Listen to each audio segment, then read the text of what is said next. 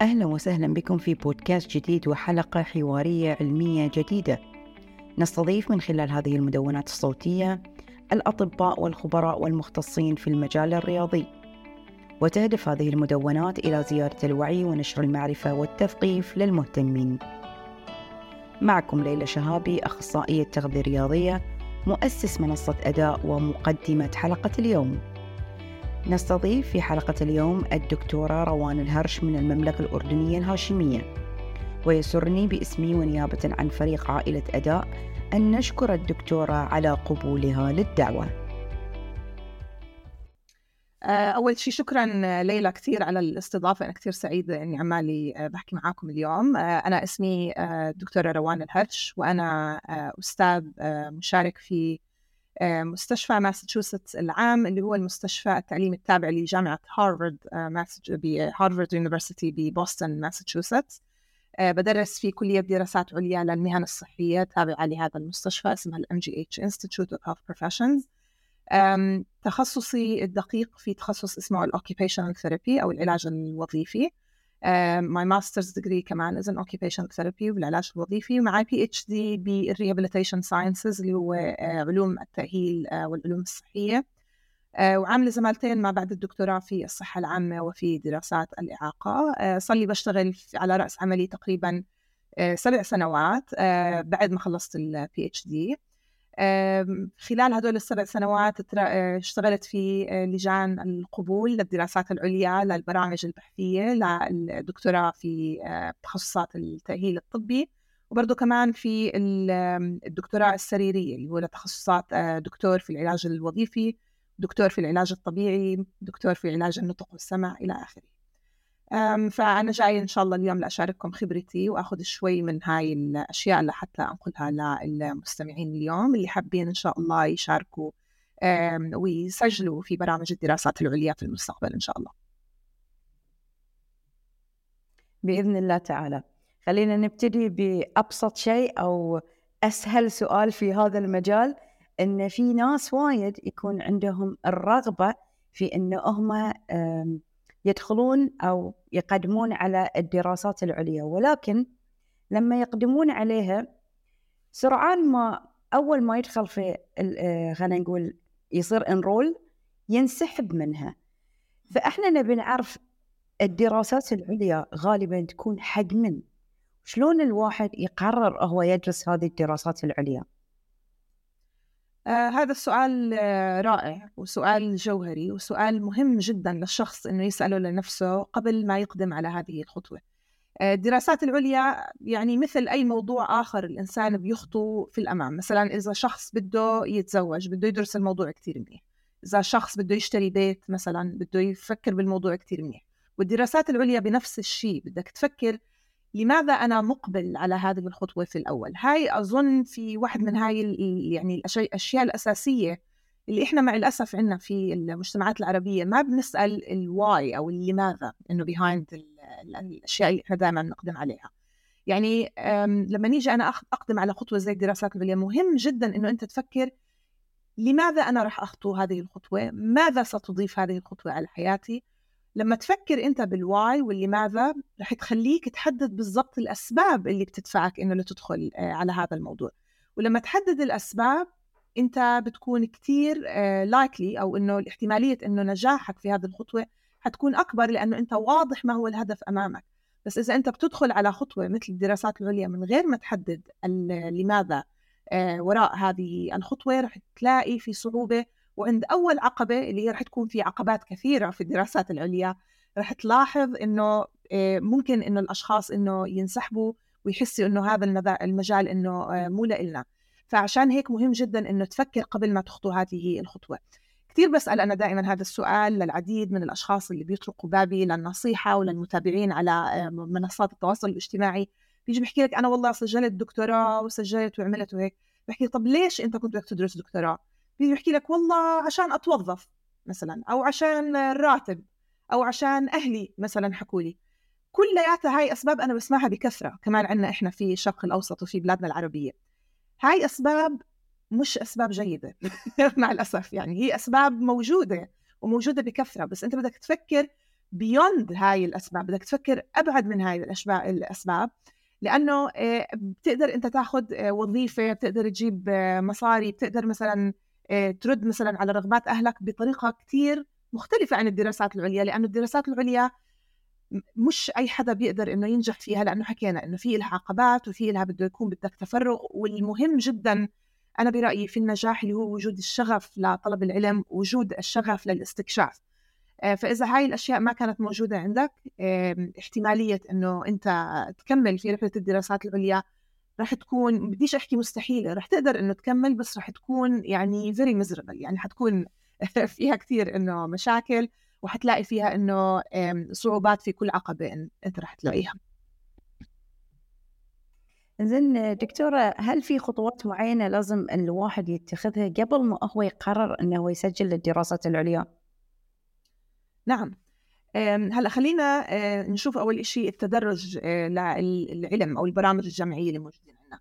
أغلب الناس بس يخلصوا المدرسة اللي هي الثانوية العامة ببلشوا يفكروا أنا إيش بدي أصير لما أكبر، زي مثلا لما يحكوا مثلا لأطفال المدارس شو بدك تصير لما تكبر، بدي أصير مثلا طبيب، بدي أصير مثلا أخصائي تغذية، بدي أصير مثلا طيار. بيصير بيسألوا هاي الأسئلة، والناس بيكون في عندها تصور إيش هو بده يعمل في حياته. المرحلة الأولى بعد ما يخلص الثانوية العامة اللي هو إنه يقدم على يا إما تدريب عملي أو بده يروح على دراسة. إحنا طبعا عندنا التخصصات المهنية ببلادنا العربية موجودة، بس إحنا دائما في ميول إنه الشخص يروح على التعليم الجامعي والتعليم الأكاديمي، بيروح دائما بنخرط بالبكالوريوس أولها، اللي هي بسموها بالبلاد مثلا بأمريكا وبأوروبا الأندر جراجويت ديجري أو البرايمري ديجري، بتكون هي بكالوريوس في الساينس أو بكالوريوس في الآرتس إلى آخره. بعد ما يخلص الشخص التخصص هذا، في ناس كمان بيجي بيحكي لك إنه أنا بدي أكمل ماجستير، اللي هو الخطوة الأكاديمية الثانية بعد البكالوريوس. بعدين بيجي عنا الخطوة اللي بعديها اللي هي الدكتوراه. هدول هم الخطوات الأكاديمية لأي شخص حابب يكمل بالتسلسل الأكاديمي. طبعا في عنا دبلوماز، في عنا مثلا سيرتيفيكيشنز الواحد ممكن يحكيها، ممكن نحكي عن هذا الشيء بوقت آخر، بس إحنا عمالنا نحكي عن التسلسل الأكاديمي للدراسات الجامعية.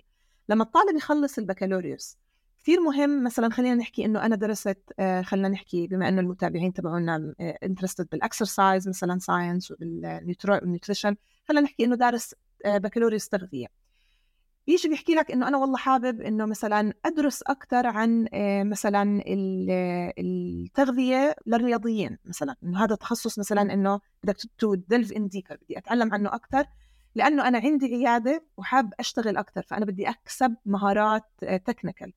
ففي ممكن إنه أنت تسجل ببرنامج ماجستير يعطيك الخبرات العلمية لحتى إنه تركب معلومات أكتر على البكالوريوس.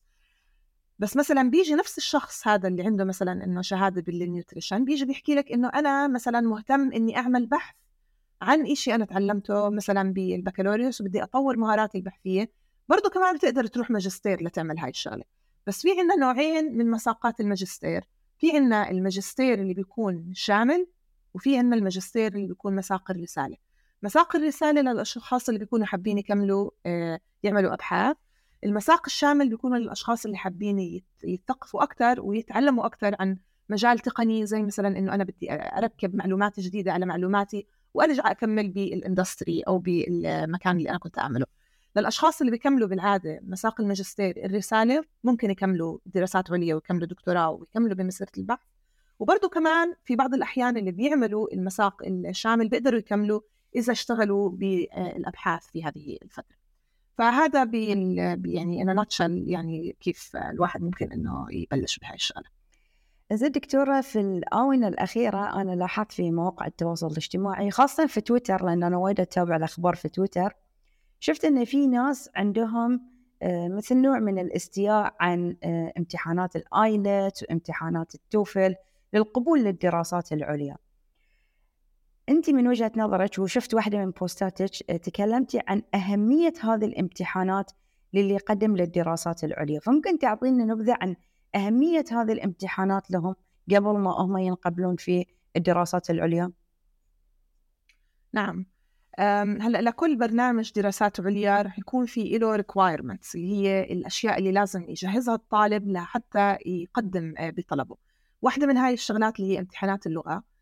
في أشياء أخرى ممكن أن نحكي عنها لاحقا، بس امتحان اللغة بالعادة بيعطي لجان القبول فكرة عن مستوى الطالب في اللغة الإنجليزية، فهو مهم جدا لحتى يقنع لجنة القبولات إنه أنت عندك تمكن وعندك قادر على تحدث اللغة الإنجليزية وفهم اللغة الإنجليزية، لأنه الدراسة رح تكون كلياتها في اللغة الإنجليزية، وبيحتاجوا حدا عنده التحليل في اللغة، مش فقط إنه أنا بفهم وبحكي.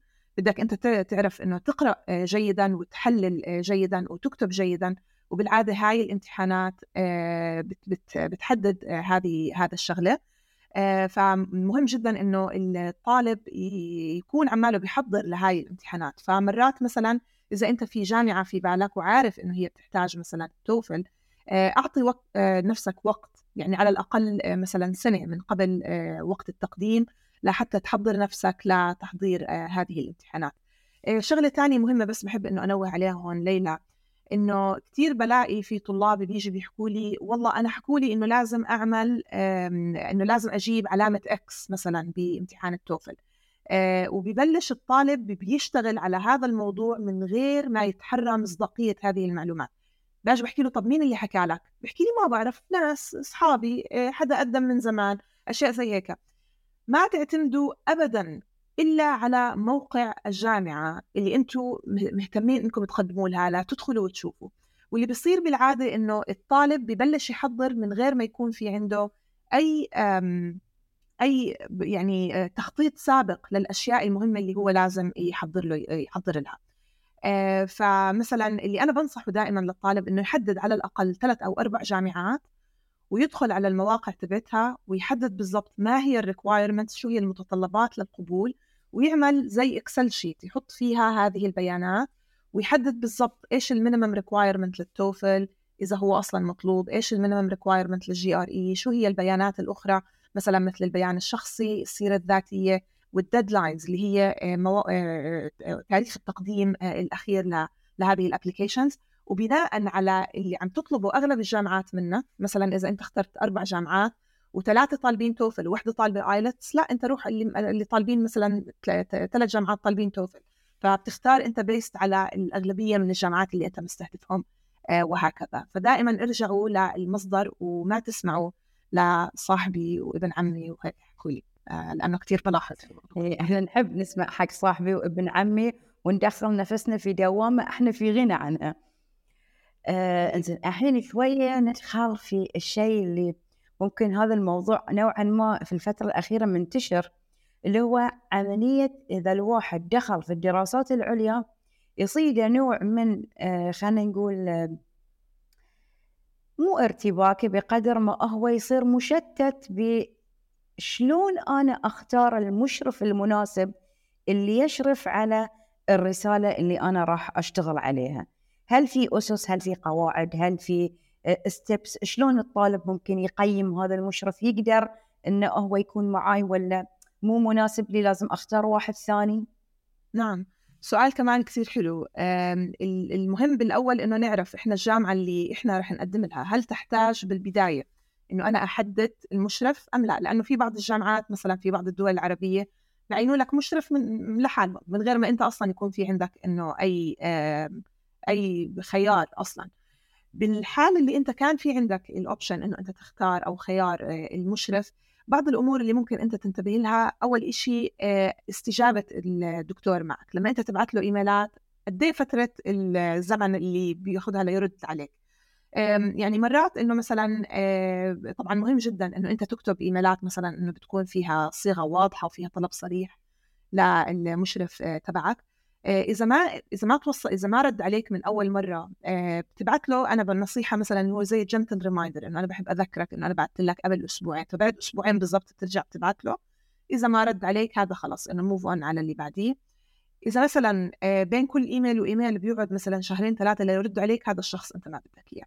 ثاني شغلة بدك تدور على دكتور في عنده تمويل للأبحاث، معناته إنه أنت بتدور على شخص إنه نشط بحثياً، عنده خبرة بحثية، بيقدر يدربك لتكون كباحث.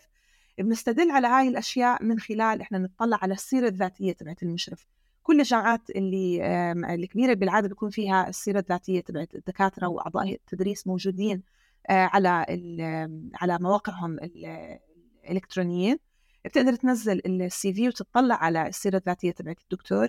بدك تشوف متى آخر مرة نشر أبحاث، بدك تطلع على نوعية المجلات اللي بينشر فيها، هل هي مجلات علمية محكمة ذات تأثير معامل تأثير عالي، بدك تدور مثلا هل هي مجلات قوية، وبعدين قد ايه عدد الأبحاث اللي بينشرها بالسنة. مثلا دكتور بينشر بحث كل 5 سنين، هذا أنت ما بدك إياه. دور على دكتور على الأقل بينشر 2 ل3 أبحاث بالسنة. وبدك تطلع كمان على مين عماله بينشر مع مين. إذا هو بينشر لحاله وكل الأبحاث فقط حاطط اسمه لحاله، كمان هذا أنت ما بدك إياه. بدك تدور على شخص يكون عنده روح التعاون، روح التشارك، اللي هو كمان المنتورشيب، كمان اللي هو الإشراف بتكون واضحة. فبتلاقي مثلا إنه إذا عنده طلاب ماجستير ودكتوراه بالعادة بيكون أسمائهم مذكورين في هذه الأبحاث كمان، فبدك تدور على الدكتور اللي بيقدر يعمل هاي الشغلة. فطبعا الموضوع يطول أكثر من هيك، بس هاي بعض النصائح اللي ممكن المستمعين ينتبهوا لها. ممتاز. عندنا دكتورة بعد بعض الجامعات يطلبون من الباحث أنه هو يكتب مقترح بحثي كجزء من الطلبات اللي هم يطلبونها حق الدراسات العليا. وأتوقع أن المقترح البحثي المفروض أنه يكون فيه له أساسيات لطريقة الكتابة، يكون له ركائز يعتمد عليها. فشنو هي النقاط الأكثر أهمية اللي لازم الباحث يذكرها أو يركز عليها في المقترح اللي هو يقدمه للجامعة؟ نعم، هلا خلينا يعني ناخذ أول إشي نقطة مهمة قبل ما نبلش نحكي عن المقترحات البحثية. المقترح البحثي اللي يقدم لغايات القبول هذا مقترح غير ملزم، فإحنا بنسميه اللي هو non binding. مو معناته إذا أنت كتبته رح تكون ملزم إنه تعمل فيه لما أنت توصل مرحلة الدراسة. الغاية من هذا البروبوزل إنه بس حابين الأعضاء هيئة التدريس واللجنة والمشرف يشوفوا قدرتك على التحليل وقدرتك الكتابية للكتابة العلمية، ويشوفوا كمان قدرة استيعابك للبحث وطريقة كمان كتابتك. فبدهم هاي هي الأشياء بالعادة اللي بيعتمدوا عليها. بدهم يشوفوا كمان قد ايه أنت واقعي في طرح المشاكل وطرح الحلول العلمية لها. فبالعادة فخلينا نتذكر إنه هاي الشغلة. فأنت أهم إشي في البروبوزل اللي أنت بتكتبه أو المقترح البحثي لغايات القبول اللي هي البساطة، السمبلسيتي. بتلاقي أنت مثلا الطلاب إيش بيروحوا بدهم يحطوا لك كل الكلمات الصعبة اللي موجودة والثيوريز الجديدة والليتست ساينس وإنه أشياء زي هيك. avoid this as much as you can، لأنه أنت كل اللي عمالك بتعمله إنه أنت عمالك بتجيب ضوضاء نويز على الكلام اللي أنت عمالك تحكيه، وبتبعد عن الفكرة الجوهرية اللي هي مطلوبة منك، اللي هي إنه أنت تحكي مشكلة بسيطة، تقترح حل بسيط لإلها في وقت معقول بخلال 1 أو 2 أنت بدك تعمل هذا البحث. مش تيجي مثلا تحكي والله بدي أعمل مثلا clinical trial فيها 400 شخص وبدي أدرس التغذية على مستوى عمان وبدي أعمل وبدي أسوي هيك. هاي أكبر المشاكل اللي أنا بشوفها بالبروبوزلز عند الطلاب قبل ما يبلشوا بالبحث. بيكونوا كتير طموحين. الطموح إشي كتير حلو، بس بمقابله لازم تكون أنت واقعي بالأشياء اللي أنت بتقترحها.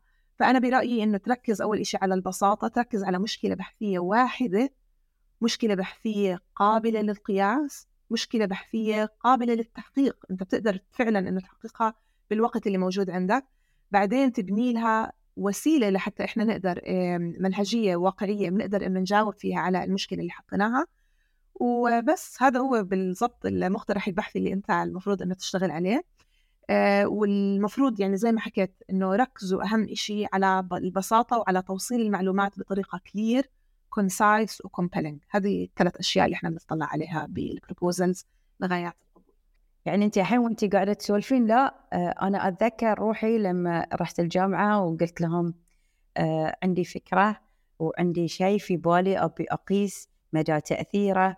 فالحين تذكرت ردة فعل رئيس الكلية لما هو كان يقول لي هدي شوية واخذ الأمور خطوة بخطوة. احنا ما طلبوا من عندنا نكتب مقترح بحثي، ولكن كان السيمي انترفيو انهم يبون يعرفون شنو انت في بالك وشنو انت تبي تقدم. فالحين عاد اربط الاشياء اللي تقولينها مع اللي صار في الانترفيو. سويت خطأ فادح يعني وقتها أنا. إنزين يعني very common ليلى. أنا عملت كمان نفس الشيء، يعني لما أنا كنت طالبة ماجستير كمان إنه أنا حكيت إيش بدي أعمل إشي عن التأهيل على مستوى الأردن. حكيت يعني إنه هو الدكتور تبعي ما شاء الله إنه إيش يعني، فإتس important إنه نحدد أهداف واقعية. بس حلو إن الواحد يعني هذه الأشياء اللي هو يمر فيها ترى يصير يصوحها بعدين، يصير يعرف يكسب experience، خاصة إن مجال الدراسات العليا مختلف تماماً عن المدرسة، مختلف عن البكالوريوس، فهو عالم مختلف، حتى نمطيته مختلفة عن الحياة الجامعية خلينا نقول في البكالوريوس. إذن إحنا لو قلنا احنا طبعا أغلبية المتابعين اللي يسمعونا يكونون من أخصائيين تغذية، أخصائيين تغذية علاجية رياضية، أو رياضيين مهتمين في هاي المجال. إذا قلنا أن واحد من هذيل يبي يكمل دراسات عليا، نصيحة منك شنو الستبس اللي تنصحينه أنه يسوي فوكس عليها لما هو يبي يبتدي أو يفكر في المرحلة الأولى في البحث العلمي؟ أول إشي إنه يحاول يلاقي مجموعات بحثية يشتغل معهم. أوكي، بيجي بيحكي لك مثلا الواحد زي ما يعني كله مترابط، نفس النقطة اللي حكيناها قبل شوي، إنه أنا مثلا بدي أعمل بحث لحالي مثلا إنه من أول مرة، ما حدا بيعرف يشتغل بحث لحاله من أول مرة. فكون واقعي بتجربتك. فنصيحتي الأولى والكبرى اللي هي تحاول تلاقي مجموعات بحثية متمركزة حوالين ميولك. مثلا إذا أنت مهتم مثلا بالإكسرسايز ساينس، دور مثلا على إكسرسايز ساينتستس. إذا أنت مهتم مثلا مثلا ما بعرف النوع مثلا التغذية العلاجية، مثلا دور على جروبس تشتغل على التغذية العلاجية، وهكذا. بتقدر تدور طبعا بالجامعة اللي أنت كنت بتشتغل فيها، بلش بالجروبات اللي أنت بتعرفها.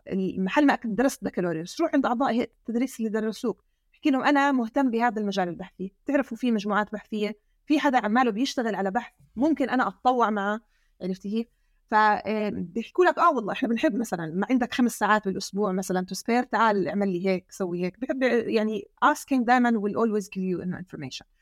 فحاول أول إشي إنه تربط نفسك بمجموعات بحثية لحتى تشوف أصلا شو هو الداي تو داي لايف تبعت الباحث لوكس لايك أصلا، يعني شو كيف الإنسان إنه بيقضي حياته بالبحث العلمي، وكيف بيقضي الساعات تبعونه في اليوم إذا هو بيشتغل بالبحث قبل ما يبلش العمل على أي بحث. هلا في مرات بتلاقي اشخاص كمان اللي بيشتغلوا مثلا بالاندستري، او مثلا لتسي في عندكم نيوتريشنست، او مثلا شخص رياضي، او اي حدا مثلا من المستمعين صاروا بيشتغل خلينا نحكي 10-15 سنه بمجاله. مرات الخبره العمليه هاي بتولد عندك كمان افكار لاسئله بحثيه رائعه، لانه هناك كمان بينولد مرات احنا بنسميهم the best clinical questions، انه بيجوا كمان من الفيلد. فممكن انت من الاوبزرفيشنز تبعتك، من المشاهدات اللي مثلا بالكلينيك او بالعياده او بالجيم انت لاحظتها، ممكن انت تروح ترجع لاعضاء هيئه التدريس اللي درسوك ايام البكالوريوس او المجموعات البحثيه، تحكي لهم انا ملاحظ هاي الفينومينا وحابب انه ابحثها بطريقه موضوعيه من خلال بحث علمي، وشو رايكم؟ فهاي انا برايي هاي اول شغلات.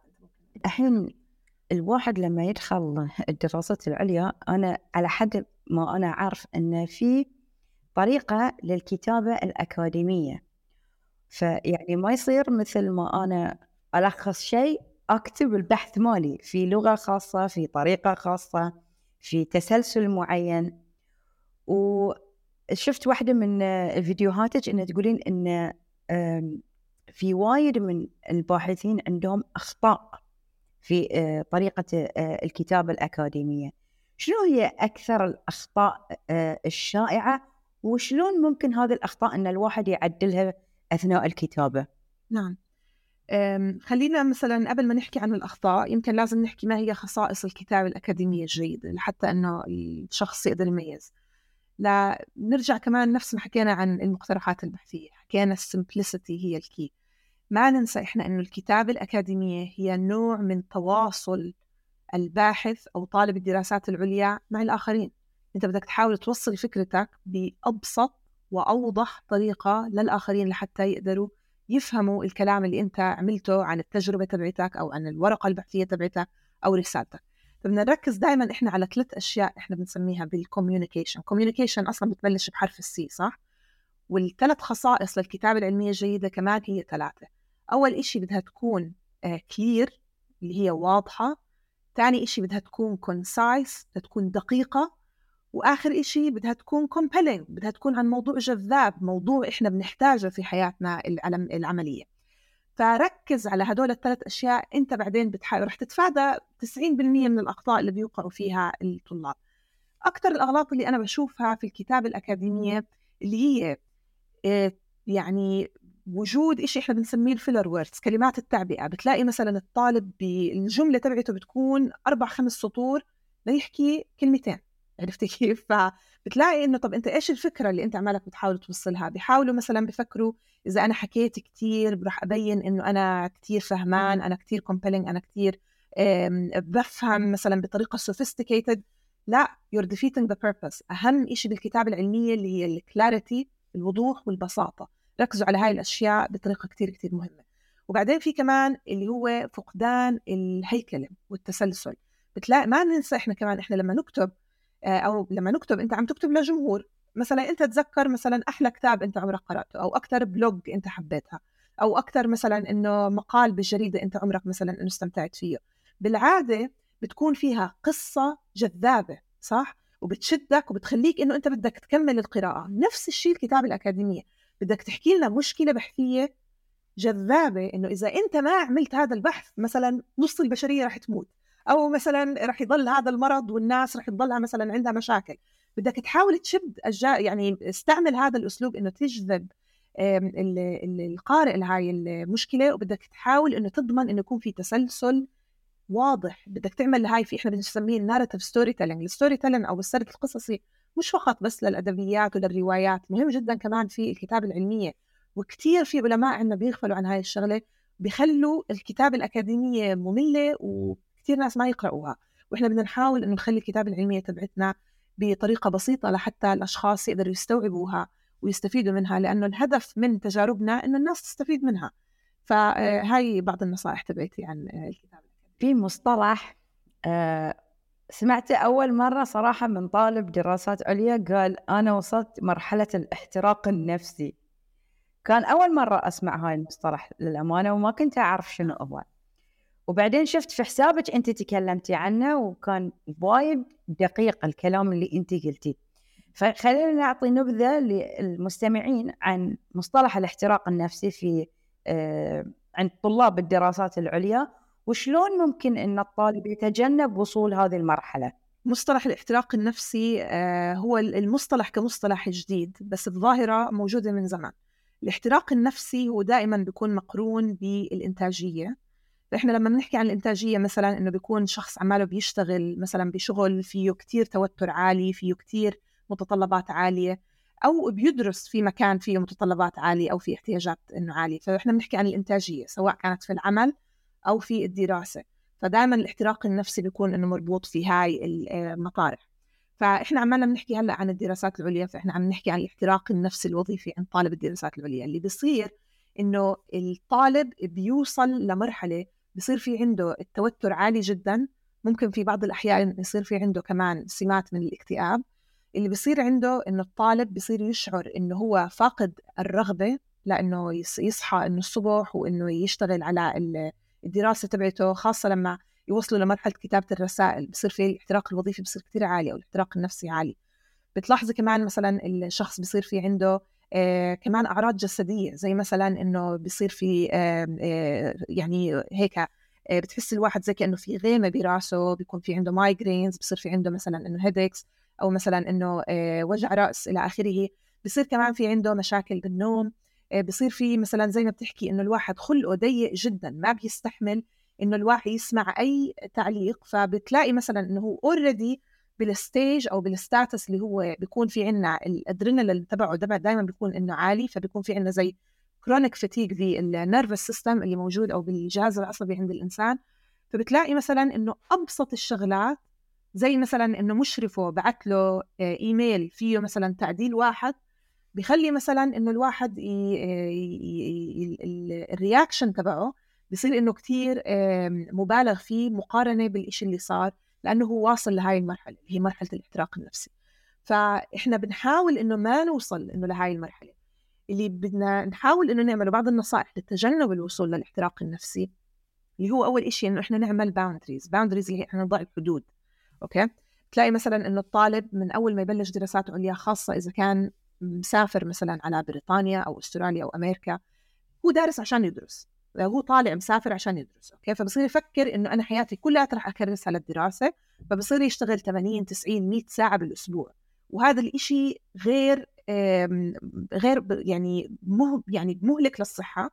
وتاني إشي كمان it's unsustainable، غير قابل للاستمرارية. أنت يعني you're setting yourself up إنه يصير في مشكلة. ليش بصير هيك؟ لأنه مثلا المشرف من بدايتها أو مثلا بالمختبر بصيروا يعطوه مثلا إنه أشياء، بصير يحكي ما أنا هون جاي أدرس، خليني أضل 2 3 ساعات بالليل بكمل. بصيروا مثلا إنه يفكروا إنه هذا الشخص موجود دايما، خلينا نضل نعطيه كمان شغل. هذا اللي بصير. مهم جدا إنه أنت على الساعة 5 أو على الساعة 4 أو على whatever إنه الوقت تبعك، وقف شغل وروح خلاص. ما تعطي مجال إنه أنت يكون في عندك زي بليدنج، اللي إحنا مثلا إنه يأثر إشي على إشي تاني. أنت عندك شخصيتك العملية موجودة، بس أنت كمان في عندك حياتك الشخصية لازم تحميها، لازم تحمي كيانك النفسي، لازم تحمي كيانك الشخصي، وما تخلي الرول تبعك كباحث وكطالب يأثر على أدوارك الأخرى في الحياة. ثاني إشي كمان إنه حيط نفسك بالأشخاص الإيجابيين. كمان حيط نفسك بالعائلة، حيط نفسك بأصدقاء دوما ما إلهم دخل بالدراسة، فخليهم دائما مثلا إنه يكون في عندك وقت إنه يوميا إنه أنت تقضي وقت مع أشخاص آخرين. وكمان إنه to allow yourself إنه to be يعني مثلا حاول إنه تلاقي كمان هواية بهذا الفترة. كمان ما تهمل هاي الشغلات اللي بتلاقي مثلا طالب الدراسات العليا بحكي لك أنا والله صار لي 3 سنين ما لعبت رياضة. ليش؟ طيب ما الرياضة إشي كتير مهم، التغذية إشي كتير مهم، شرب الماء إشي كتير مهم، الكونكشن السبيريتشواليتي مثلا الصلاة، قراءة القرآن، هاي كلها أشياء مهمة جدا ما تغفل عنها. وكمان اعمل إشي فن. أوكي، فحاول إنه دائما تنتجريت الأشياء الممتعة بالنسبة لإلك، سواء كان مثلا إنه إشي لنفسك. مثلا أنا كنت كتير أحب وأنا بعمل الدكتوراه الطبخ، يعني إيش صرت كتير أعمل بيكنج، وهاي الأشياء كان كتير بالنسبة لي إنه هواية إنه أنا تعلمتها وصرت كتير شاطرة فيها من وقت الدراسات العليا. فنصيحتي كمان لطالب الدراسات العليا يحاول يعمل هاي الأشياء لتجنب الاحتراق النفسي اللي كتير مع الأسف منتشر هاي الأيام مع طلاب الدراسات. أنا عندي استفسار. بالأحرى أنا يعني حصلت الجواب، بس أول ما قدمت على شيء ما كنت فاهمة شنو هو. الدراسات العليا خاصة الماجستير كانوا معطيني خيارين. الخيار الأول أن أنا أخذ كورس وثيسز، والخيار الثاني يكون فقط ثيسز. شنو الفرق بين هذين الاثنين؟ نعم، هلا الفرق بينهم انه من اسمها كورسز زائد ثيسز، معناته في مساقات تعليميه زائد بحث. ثيسز لحاله حيكون فقط بحث لحاله. بيختلف على حسب الفرد اللي متقدم لهاي الدراسات. اذا مثلا الشخص عنده مثلا مثلا خبره بحثيه سابقه، اشتغل مثلا كريسيرش اسيستنت، اشتغل مثلا كفيلو مثلا بمختبر او شيء زي هيك، مش بالضرورة إنه يكون مثلا هو بيحتاج إنه ياخد كورسز. ممكن هو فقط مهتم بالبحث ويعمل بحث لنفسه، فبيدخل على مساق الثيسز دايركتلي. بنرجع مرة تانية بنحكي إنه في بعض الأشخاص بيدخلوا على الماجستير لأنهم حابين يتعلموا أكتر ويتعمقوا أكتر في تكنيكال نوليدج معينة. مثلا أنا حابة أتعلم أكتر، مثلا إذا أنت نيوتريشنست حابة تتعلمي أكتر مثلا عن الإكسرسايز فيزيولوجي، خدي لا الكورسز مثلا اللي فيها خطة دراسية عن الإكسرسايز فيزيولوجي، إكسرسايز مثلا إنه أناتومي، مثلا كل الأشياء مثلا الثانية اللي لها دخل بالإكسرسايز زائد الثيسز. فكلياته على حسب أنت بدك تعملي تقييم لنفسك في البداية، وبيرجع لأول سؤال أنت سألتينا إياه اللي هو ما هو الهدف من الدراسات العليا، وهو بالعادة رح يجاوبك على كل الأسئلة اللي أنت بتحطيها including إذا أنا لازم أعمل كورس زائد ثيسز أو ثيسز. أنا بالبداية كنت مثل ما يقولون حيرانة أخذ أي واحد فيهم. بعدين لما قعدت مع نفسي فكرت شوية، قلت لا، أنا عندي تخصص التغذية الرياضية وملمة فيه. الآن أنا راح أنتقل إلى تخصص آخر في التغذية اللي هو علم الغذاء نفسه، كمركبات كيميائية، كبكتيريا، يعني أشياء دقيقة جدا ممكن حتى تتشاف تحت المجهر. فحسيت إن لا، أنا أحتاج الكورس، لأن بدون الكورس أنا ما راح أقدر يمكن بعدين أجاوب على بعض الأسئلة اللي ممكن تطلع لي أنا على البحث اللي أبي أسويه. لذلك أنا اخترت الكورس والثيسز مع بعض. نصيحة أخيرة تحبين تواجهينها حق أي شخص وده يقدم للدراسات العليا؟ النصيحة الأخيرة هي إنه تستمتع برحلتك، خاصة إذا أنت كنت عارف بالضبط إيش اللي داخل عليه في البداية، إنه تكون محدد حكينا هدفك صح. وإذا كان هدفك هو الاستكشاف والبحث العلمي، وإنه تعرف إنه أكتر وتضيف إشي جديد على العلم تبعك ما كان موجود مبارح أو السنة الماضية، اللي هو هذا إحنا بنتمنى إنه يكون الهدف من كل باحث. بتمنى إنه أنت تستمتع برحلتك قد ما بتقدر، وخد وقتك. take your time. إحنا المشكلة كمان بتلاقي طالب الدراسات العليا بده يخلص بسرعة، بده يخلص بسنة، بده يخلص بسنتين.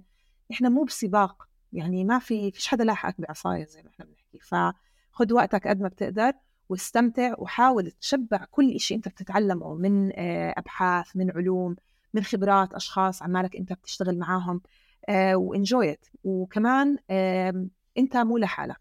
بحب أحكي للكل كمان إنه إحنا في عنا مجتمعات بحثية كتير كبيرة، وواحدة منهم كمان في عندي أنا كمان صفحتي على الإنستغرام. أنا كتير دائما بعطي إنه نصائح عن إنه كيف تستمتع برحلتك في الدراسات العليا باللغة العربية. ففي كتير أشخاص كمان إنه ممكن يساعدوك، وإنت you're never alone.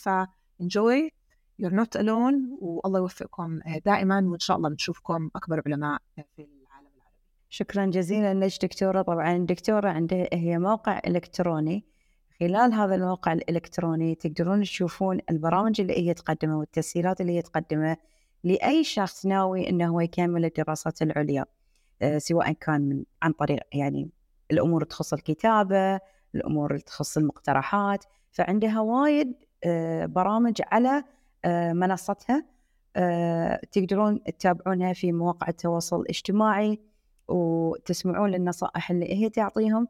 وإذا وصلت لمرحلة تحس أن أنت تحتاج إلى مساعدة، فهي جاهزة أن هي تقدم المساعدة عن طريق التواصل معها الموقع الإلكتروني الخاص فيها. أعزائي المستمعين، وصلنا إلى ختام مدونتنا اليوم، وطبعا نشكر مرة ثانية الدكتورة روان على قبولها لدعوتنا وما شاء الله أعطتنا معلومات قيمة. وبإذن الله تعالى يكون لنا بودكاستات في المستقبل نتكلم عن مواضيع مختلفة في مجال البحث العلمي.